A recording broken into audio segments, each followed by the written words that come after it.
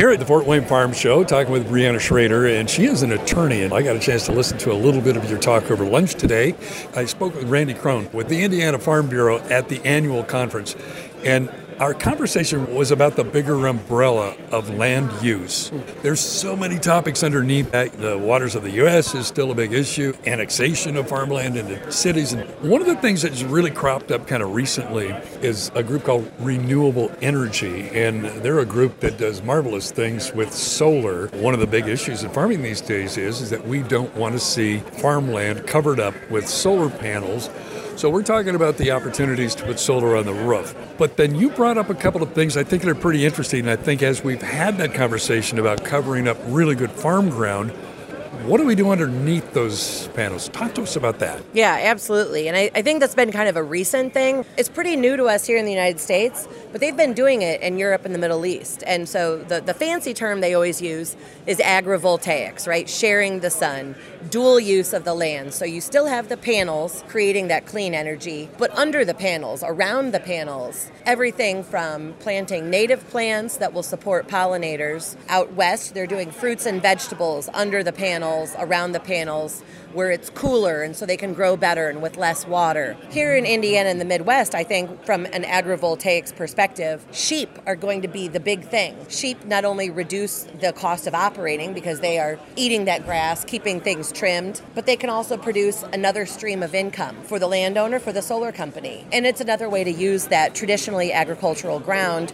for an ag use. I think we're going to see modified row crops here in the 5-10 years into the future that can be grown between the rows of panels, under the panels. So we're going to find ways to use that ground to create the clean energy from solar and to keep farming it. What are some of the other topics when we look at that big umbrella of land use here in the state of Indiana that are so critical, particularly now that we're in a legislative session? Yeah, great question. And what we see a lot of times, there's this tension between private property rights, which here in Indiana we hold very sacred, right? I can do what I want with my land as long as it doesn't hurt you. So some of the things where we see that pop up is not only solar, but it's also in carbon sequestration, so sequestering CO2 deep underground. It is in, historically and traditionally, it's been livestock farms, right? Modern livestock farms that maybe not everybody wants in their backyards. We also have seen a lot lately with economic development projects where maybe the state is really pushing a project, and sometimes for a very good reason, but that can run into, when we talk about economic development, we have to remember that farmland is not just a placeholder. Farmland is not just land waiting to be developed into something better. It has its own good use, good value. And so finding a way to kind of balance some of those conflicting interests is, I think, the rubber really hits the road when we talk about local land use policies and how counties handle that, how states handle that. You know, when I talk to a lot of the heads of some of the state organizations, and certainly nationally as well, waters of the U.S., still a huge issue. We thought that SOTUS was going to do something that would help. Didn't work.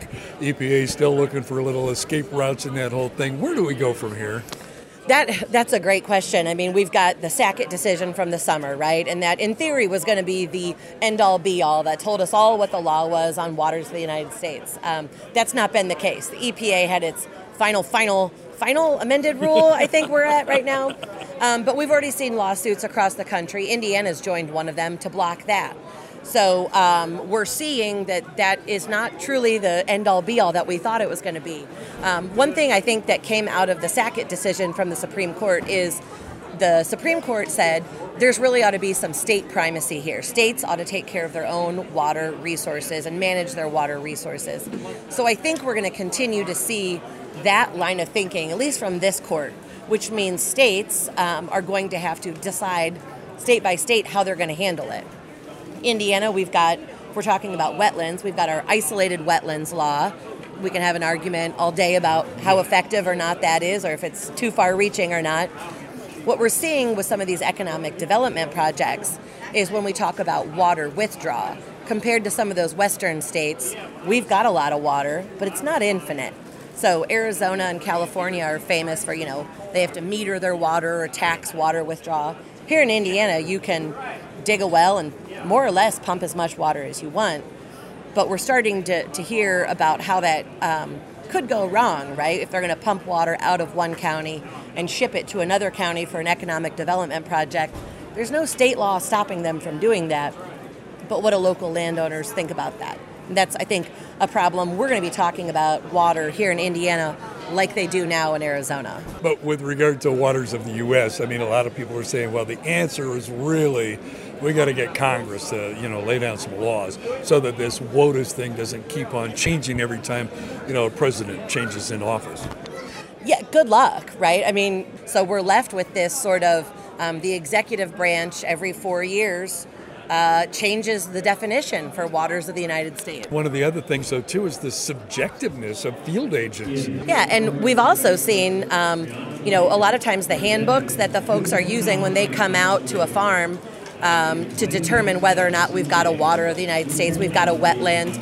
These are still handbooks that date back to the 1980s that the Army Corps is using. And there are updates that continue to happen, but so much of it is based on subjective criteria that what one person thinks is a wetland, another person might think is an ephemeral area that, doesn't qualify. And I don't fault them for that because they've got this kind of moving target where what's a regulated jurisdictional water today might not be tomorrow.